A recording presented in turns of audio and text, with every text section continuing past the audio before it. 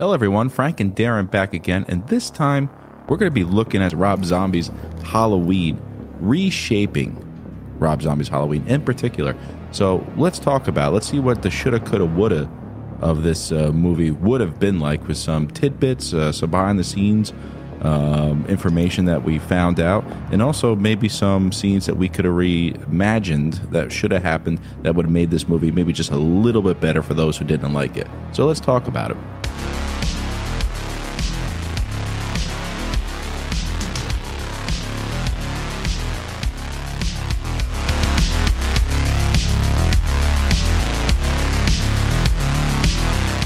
Darren, this movie has some fans, the way it is. You know, we're not knocking that. We just think there's some things that could be twisted. Yeah.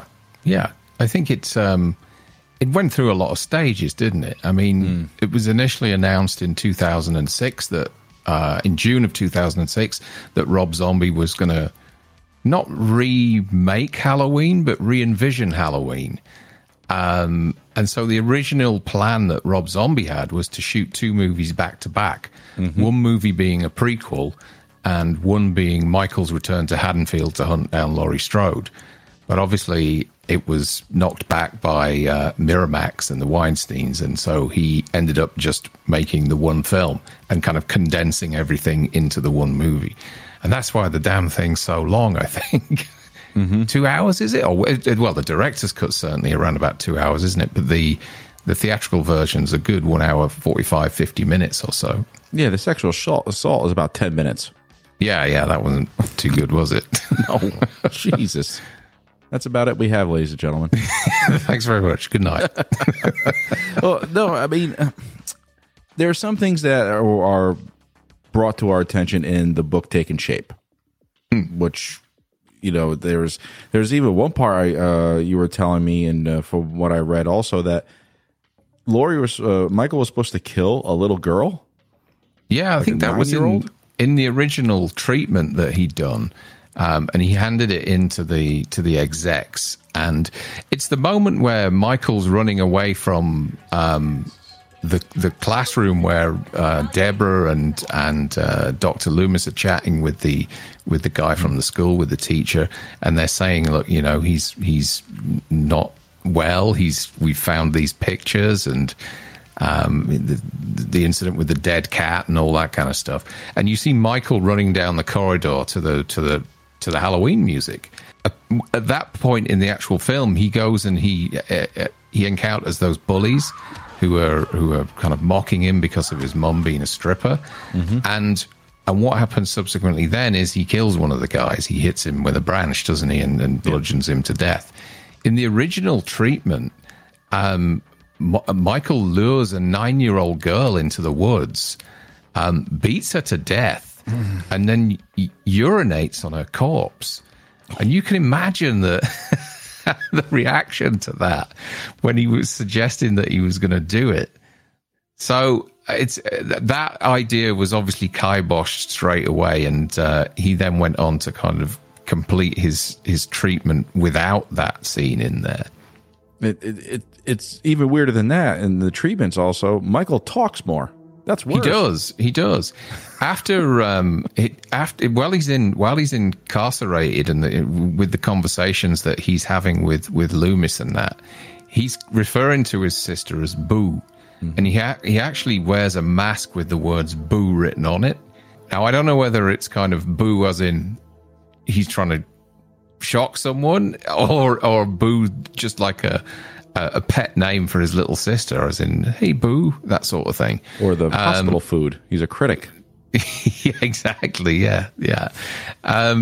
But when he breaks out, obviously there was that, you know, there's a few versions of how he breaks out. There's the theatrical version when he breaks the chains and kills the guards and gets out.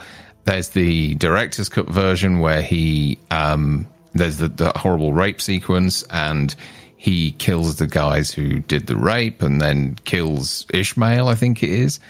I think in the script version, he escapes and he goes to a trailer park where his mum's living.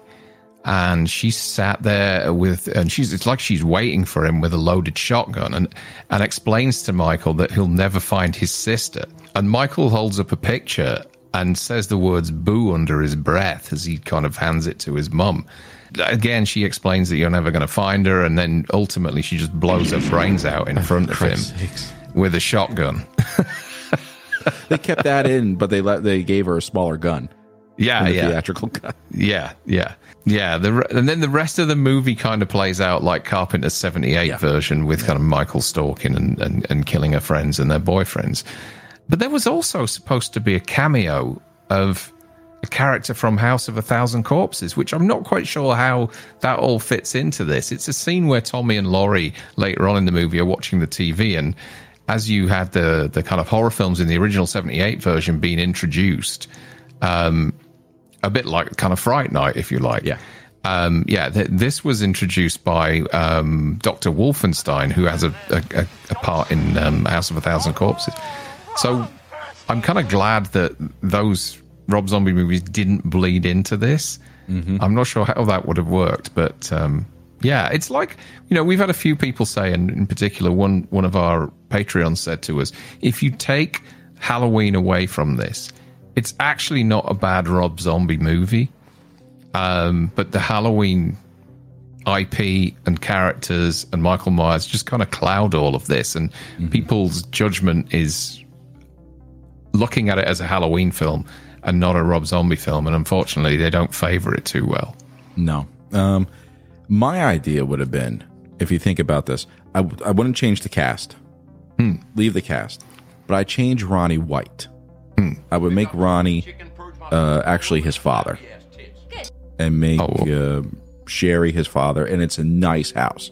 Nice house. He's spiffed up. The house is immaculate. Judith is there. She's not a floozy or an abusive big sister.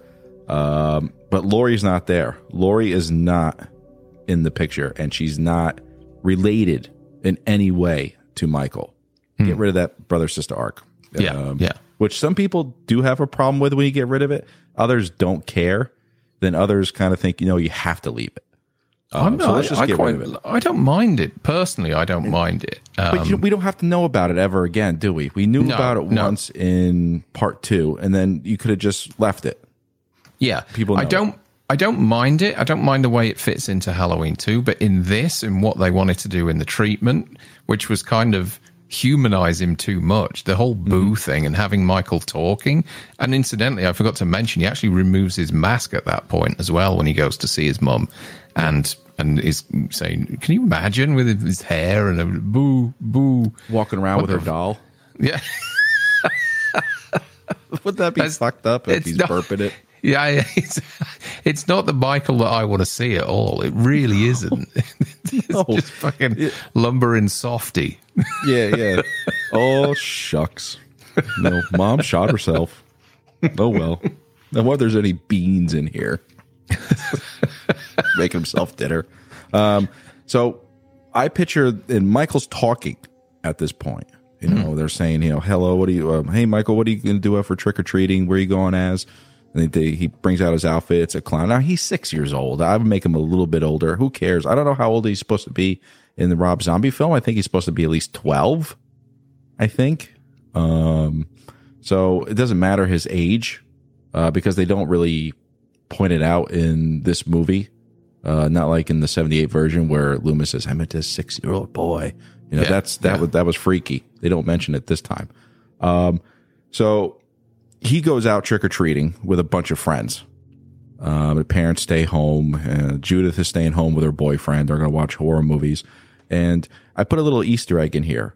The parent that Michael is going with is Charlie Bowles' wife and the kids. Okay.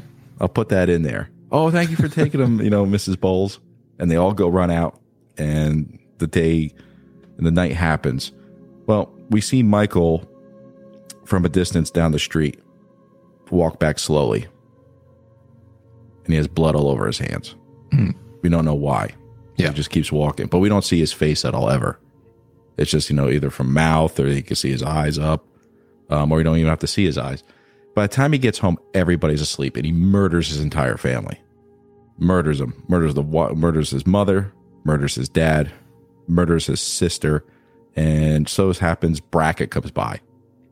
And do we see all this on camera? Would you have that? It's a Rob Zombie film. Okay, I'm going to see all of it.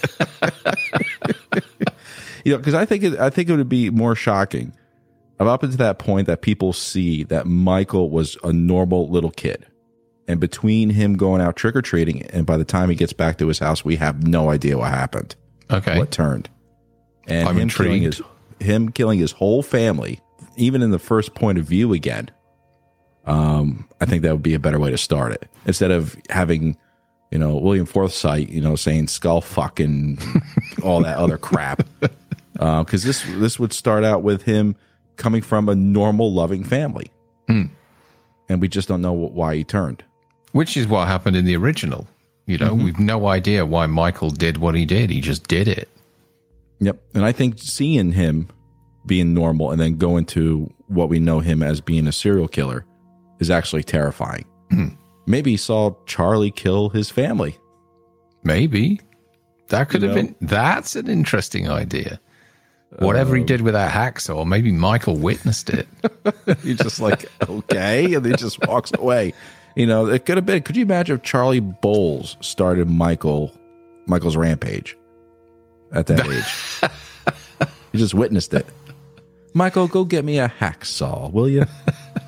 See, I like that. That's kind of an Easter egg, but with a twist, just kind of, sort of slowly letting that story kind of seep into this one, without fully knowing what, we don't see it on camera, but we do find out that something has happened and Michael's witnessed it. And that's possibly what's, been the catalyst for him doing what he does. Yep. Or it was just a switch. On this particular night, something happened. Yeah. Where he was just like, oh, trigger. And that's it. Yeah. Done. We have no idea. But then we get to Smith's Grove. Like he's locked up, Brackett arrests him. He sees him. He's doing his patrols, and then it folds out again. Malcolm McDowell's there as Loomis, but he's more of a caring Loomis. He's not one of those, where's my PG tips? Yeah. And he certainly doesn't look like he just got out of the Manson family.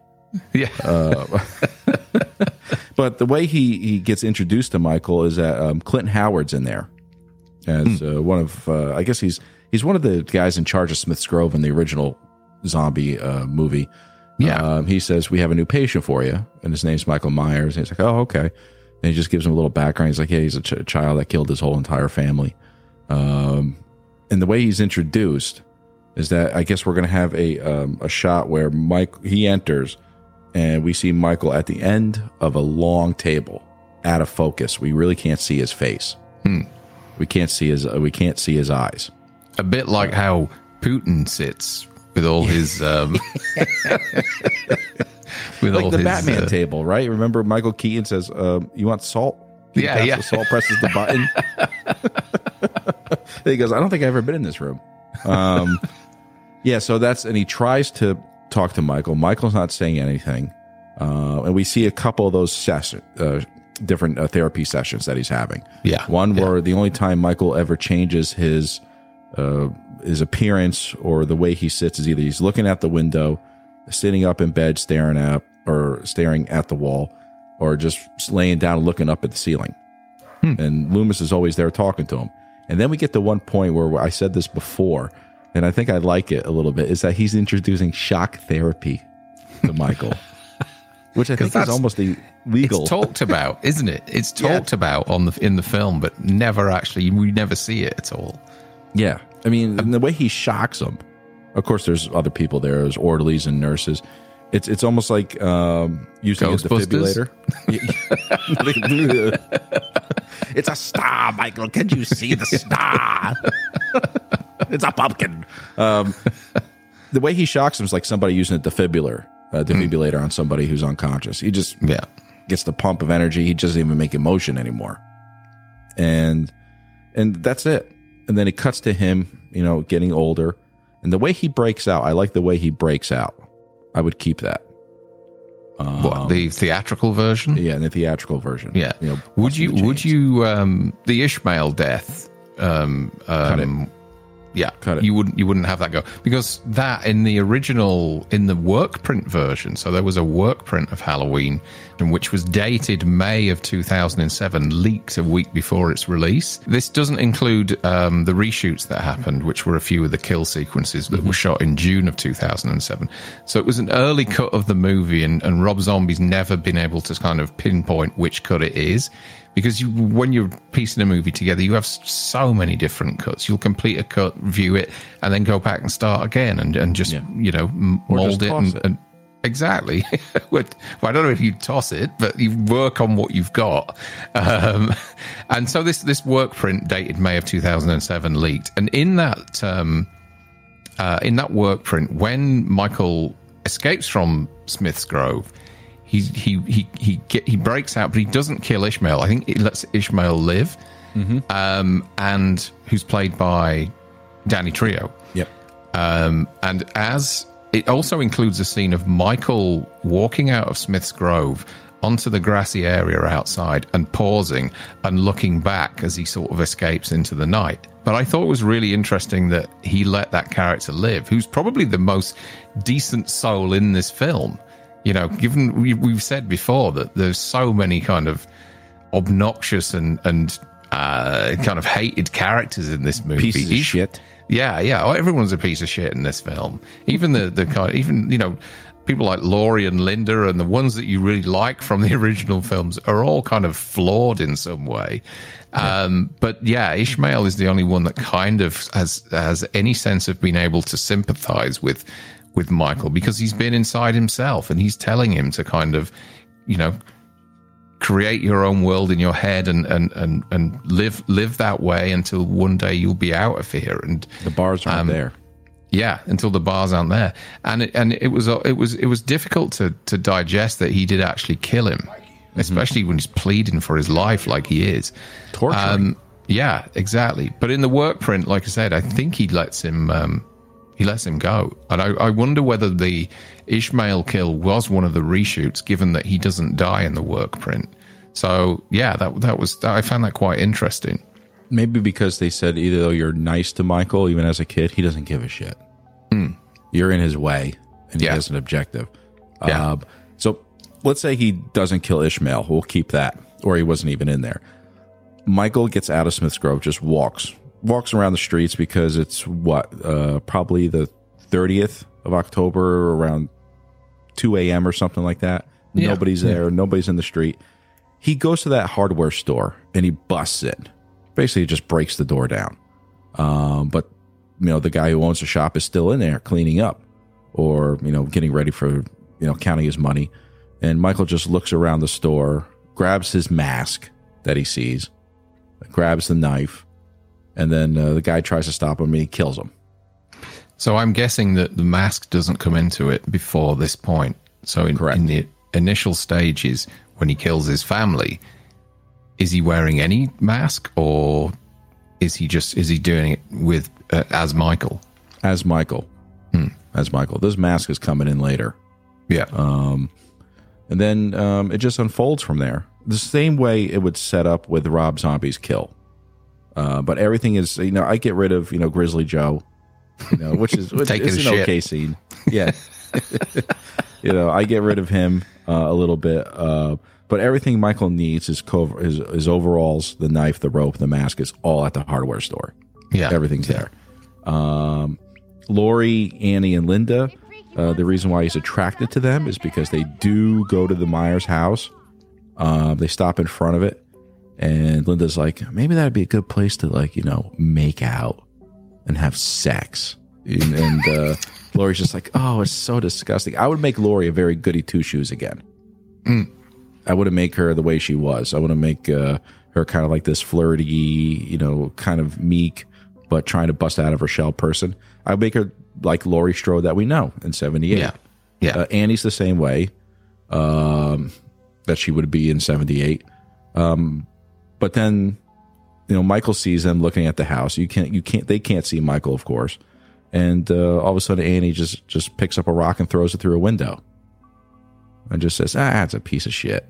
And that's how Michael gets attracted to those three. Yeah. So I take it that you're bringing mystique back to Michael. Because one of the things that Rob Zombie said when he was challenged about giving Michael a kind of an identity and making you almost sympathize with him in parts of the movie was that he said that there was no mystique left with Michael after all the films that they'd done. He was just a stunt guy getting beat up by Busta Rhymes. It's true. It is true. I know what he means. But he said he felt like giving him a backstory and presenting him in a new way was much more of a legitimate approach. Now, I don't know whether that's true or not. I think that you can keep the mystique there, but do it well. You know, all these movies that he's referencing were poorly made. The likes of Halloween 5, 6, 8, 7 even, H2O. Really, not particularly well-made Halloween movies. And that's why they kind of cheapened and diluted the character of Michael Myers by giving him a background and and almost like a purpose. Whereas I think that having Michael as somebody who has no purpose other than to just kind of kill is much more, I guess, terrifying than worrying about this kid and this character and his emotions and his backstory as a kid and trying to sympathize with the guy. I just don't think it works. Yeah, I mean, I wouldn't even show that him sitting in his house. No, doing anything, because in the zombie version, he's going through. He left the mask in the floorboards, and he's looking around and he's going around looking in his house. I wouldn't even do that. I wouldn't even show that. Yeah, And he, like you said, mystique has to come back to this character.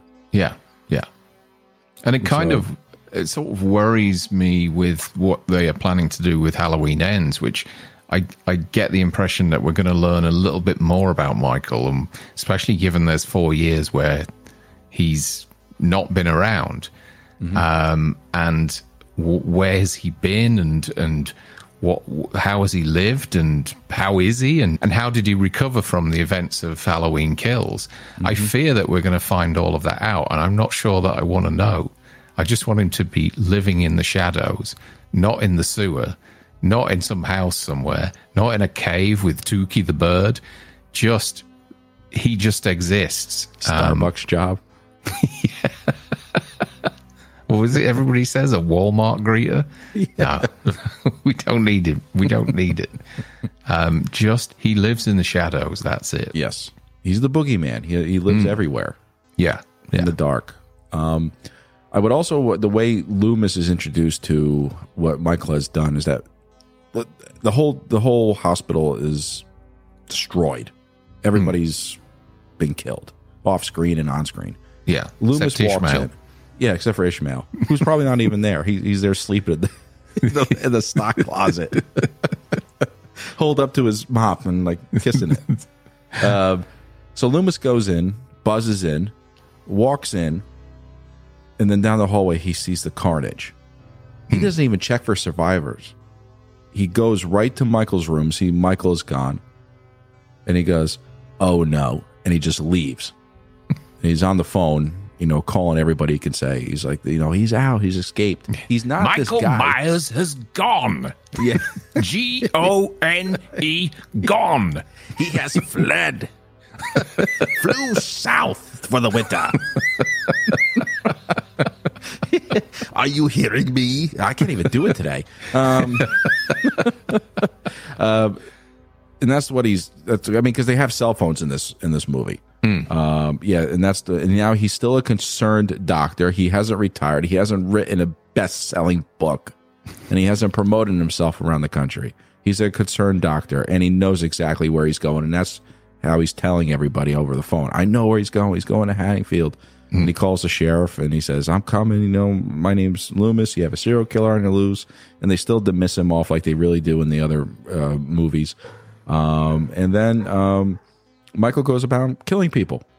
same way. I didn't think I have a problem with Rob Zombie, how he dispatches Linda or tries to dispatch Annie, except for that pumpkin on their boyfriend's head. That was kind of weird.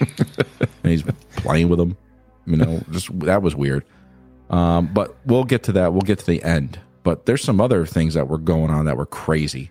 There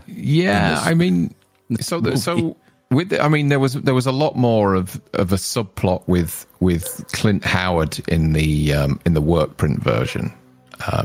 Again, dated May 2007. So a whole kind of 3 months before the movie was released, which is in an editing process is a long time.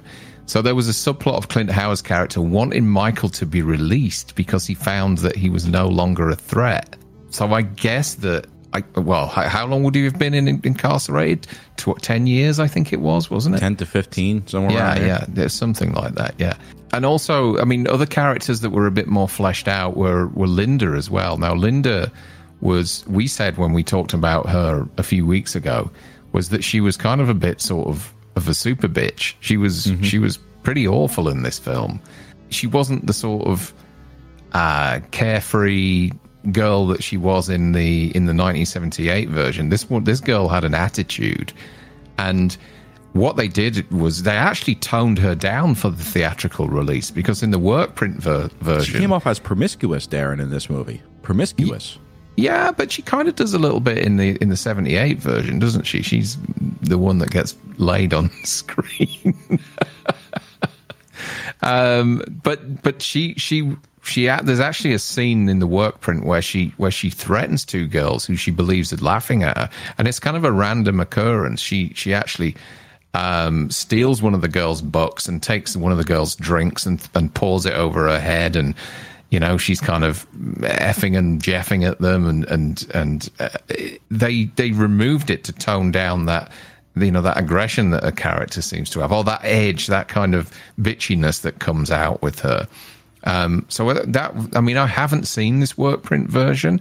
I'm just kind of doing a little research as to what was seen. And I found it interesting that he created Linda initially, and what you see in the theatrical version is such a kind of hard character like that, somebody quite dislikable. Whereas in the 78 version, we cared about her. Rob Zombie seems to create characters that you don't really particularly like and care for. And so when they get killed... Or introduced to Mother. Yeah, yeah, exactly. This is my girlfriend, Linda. Yeah.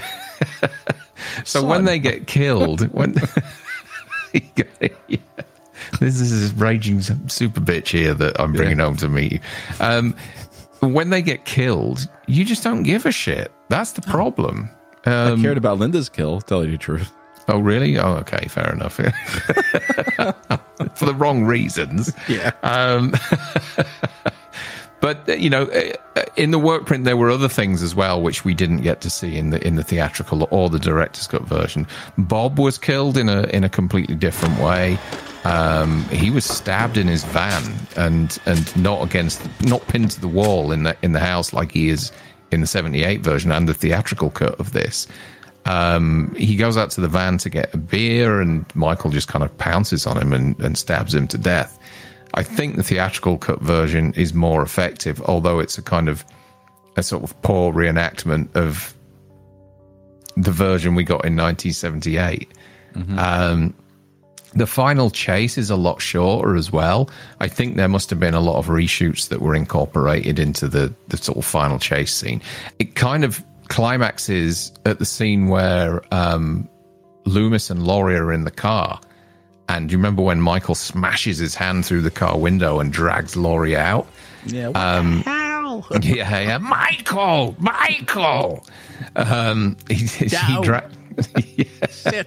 He drags her out of the car, and there's this kind of standoff. They don't go in the house. There's none of that. They don't go in the house, and Michael has Laurie at knife point outside the house. And this is what I thought was quite interesting. I have seen this sequence, and I think you say to me it's a deleted scene on the DVD. Loomis is kind of pleading with Michael and saying, look, this isn't her fault. This is my fault. I failed you. And I kind of liked that because it sort of gives Loomis is a kind of a bastard in these films because he's profited from other people's misery. But in this scene, you kind of you sort of see a more softer side to him when he's kind of negotiating with Michael to let Laurie go and saying, look, this isn't her fault. This is my fault. It's my fault that I've failed you and that this has happened. And eventually Michael lets her go, drops the knife, and he just kind of, I think the script version I read, he was going to lunge at Loomis and go for Loomis. But in this, he kind of just takes one step forward and all of Brackett's police force just gun him down. They must pump 30 or 40 bullets into him. I actually like this sequence. I actually really... And he just kind of drops to the ground and that's it. And the closing shot is a shot from above with the camera panning away and the voice of Loomis in like a therapy session talking to Michael as it kind of fades away. And then they hug. He's cradling him as he dies. No, I didn't. I thought it was more grounded and more, I guess, more akin to what we've seen in the past movies, rather than this kind of fucking huge battle in the house that happens. And I know in the treatment version, what was going to happen was that Michael was going to fall down the stair. He gets shot down the staircase, went through the staircase, a bit like Kane Hodder did in New Blood. And then when they went to find him, he was gone, missing, and that's how he vanished. Yeah. And that's how the film was originally going to end in the treatment, but they obviously changed it. Well, when you talk about this, there's 3 or 4 different endings to this film. I actually personally think I like the standoff outside the house rather than the Laurie chasing Michael on the balcony and going through the balcony and landing on the floor and her shooting him point blank. Yeah. This to me feels a bit more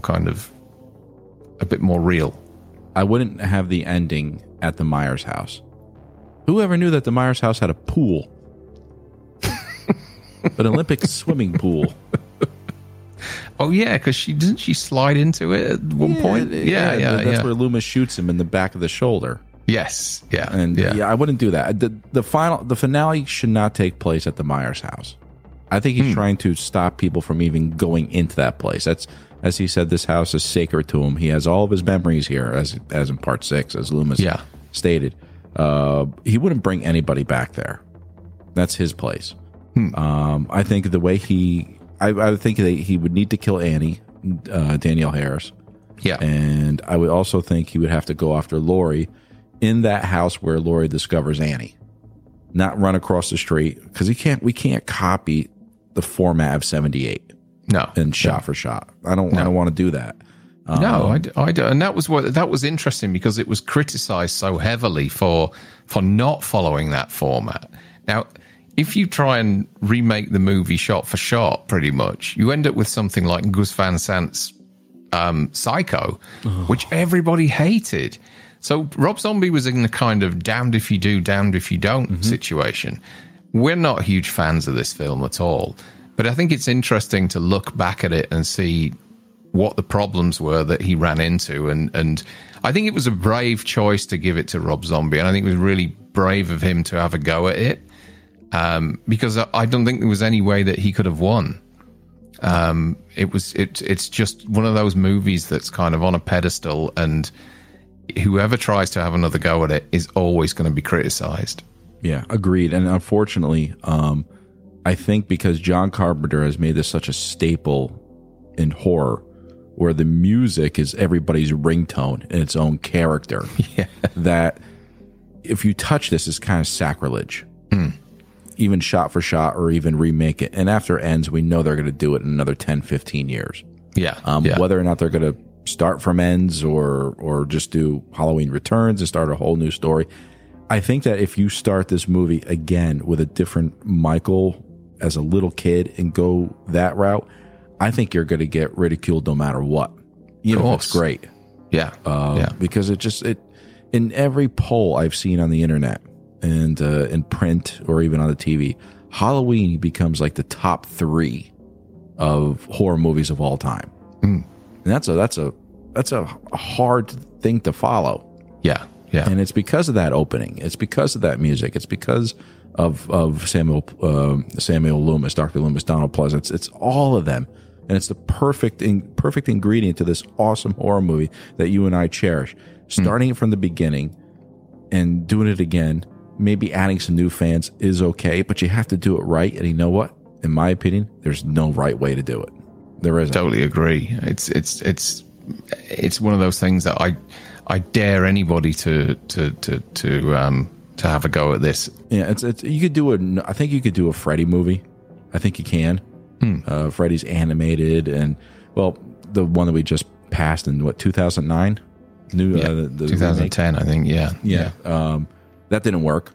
But again, that all comes down to script and director vision. Jason, you could do a Jason movie, no problem. I think. Same thing with Leatherface. But with Michael, it's difficult. It's very difficult. Yeah. I tried to make it as the way I was talking and the way you were pointing out what was going to happen. Something that would make it fresh, but still keep in the essence of what Halloween was and is. Yeah. I think if you just put him in as just to do another horror movie with different characters, I think everybody would be okay with that. Yeah, no, I like your idea. I like your idea of Michael just flipping and doing something bad, which is what it essentially did in the original, but this is a different take on it. He does something slightly different, and we don't know why he's doing it. We don't need to know why he's doing it. I think it's best left the mystique. Leave Michael with some mystique. We don't need to know why these things are essential to him. No, we don't need him. We don't need seeing him taking a piss or a shit. And on anyone for that matter. We don't need to see a Team America. No, with this film. I don't think the series is a way to go, a TV series. As our friend Dave McRae said, it would be like a 6-part series and it'd be done with it. It can't go on for 4 years. You'd be like, they haven't caught Michael yet? Jesus Christ. He's out there. I'd be up for a mini-series. I would. Kind of like It. Yeah. But maybe 5 or 6. In the sort of size that Kenobi was, or something like that. 6 40-minute episodes or something. Yeah. I'd be down for that. Why not? I could see that too. And I don't want to see Michael on the lam longer than the people who broke out of Alcatraz. Who've been gone for 80 years. No, it's not something you could do a season 2 and 3. I mean, you could do another story as season 2. Something completely different, as we've said before, and as I know Dave said before. What about the Charlie Bowles story? Or, a take on Halloween 3, or anything would do. We could see Loomis doing these different sessions with different people. And then at the end of every episode, he's sitting with little Michael Myers. We could do something like that, but I mean, who wants to see a Alfred Hitchcock Presents? Yeah, something but with like Loomis. That. Good evening. Something like that. Good evening. Dr. Samuel Loomis. Oh, I'm doing this is the Malcolm McDowell. Samuel Loomis here, telling you stories from the files of John Carpenter. Is he in front of a fireplace? He is, yeah. He's rocking away. With a brandy. Yeah, exactly. Fireplace, brandy, and a nice kind of roll neck. Yeah, and a pipe just sitting there on the table. And then tonight's story is all about a mad Irish toy creator. My name's Conal Cochran. What a funny name that is, isn't it? And enjoy the story of the Silver Shamrock. Tonight's tale is about witches, pumpkins, and skeletons. And exploding children. No, not Willy Wonka, you silly things. We got another episode on our hands, don't we? Quentin Loomis and Fireside Chats with Dr. Loomis. Tonight's tale is about promiscuity. and the happenings of a broken rubber. Jesus Christ, ladies and gentlemen, we're crazy. We're crazy. We're trying to keep this fresh. You know, we're being half-hearted, of course, but we're getting excited for Ends to come out. So we're trying to pump everybody up for Halloween, because after a while, this is going to be it. We're not going to be able to talk about Halloween ever again. Yeah, ever. No one's going to be ever talking about it ever on YouTube, unless somebody makes a ranking for best Loomis stances for their god. Top lapels. Top lapels. No, it's good. It's good, and we had this idea about doing some episodes on reshaping Halloween and what we would have done differently. I think we're gonna see how this goes, and maybe do a few more episodes, pick a few more films, maybe pick some films that never got made. That could be interesting. Yeah. But yeah, we're going to continue. I think we've decided. We got fired up the other day when we had so many people tuning into our live stream, and it's just kind of made us thought, this is what people want to see at the moment. So, why not give them some more Halloween? So that's what we're going to do. I think we're done, aren't we? That's it. That's it, ladies and gentlemen. I hope you enjoyed this episode. We're going to be bringing out more episodes. We're still working on a Jalloween episode, The Night He Swam Home, and that's copyrighted, trademark in both our respective countries. So no one can take that. That would be fun. That would be really fun. Darren, I got to talk to you about that after this, because that's going to be good. And on that note, ladies and gentlemen, as always, stick to the roads. And the best of luck. We'll see you soon. Thank you. Bye. Bye-bye.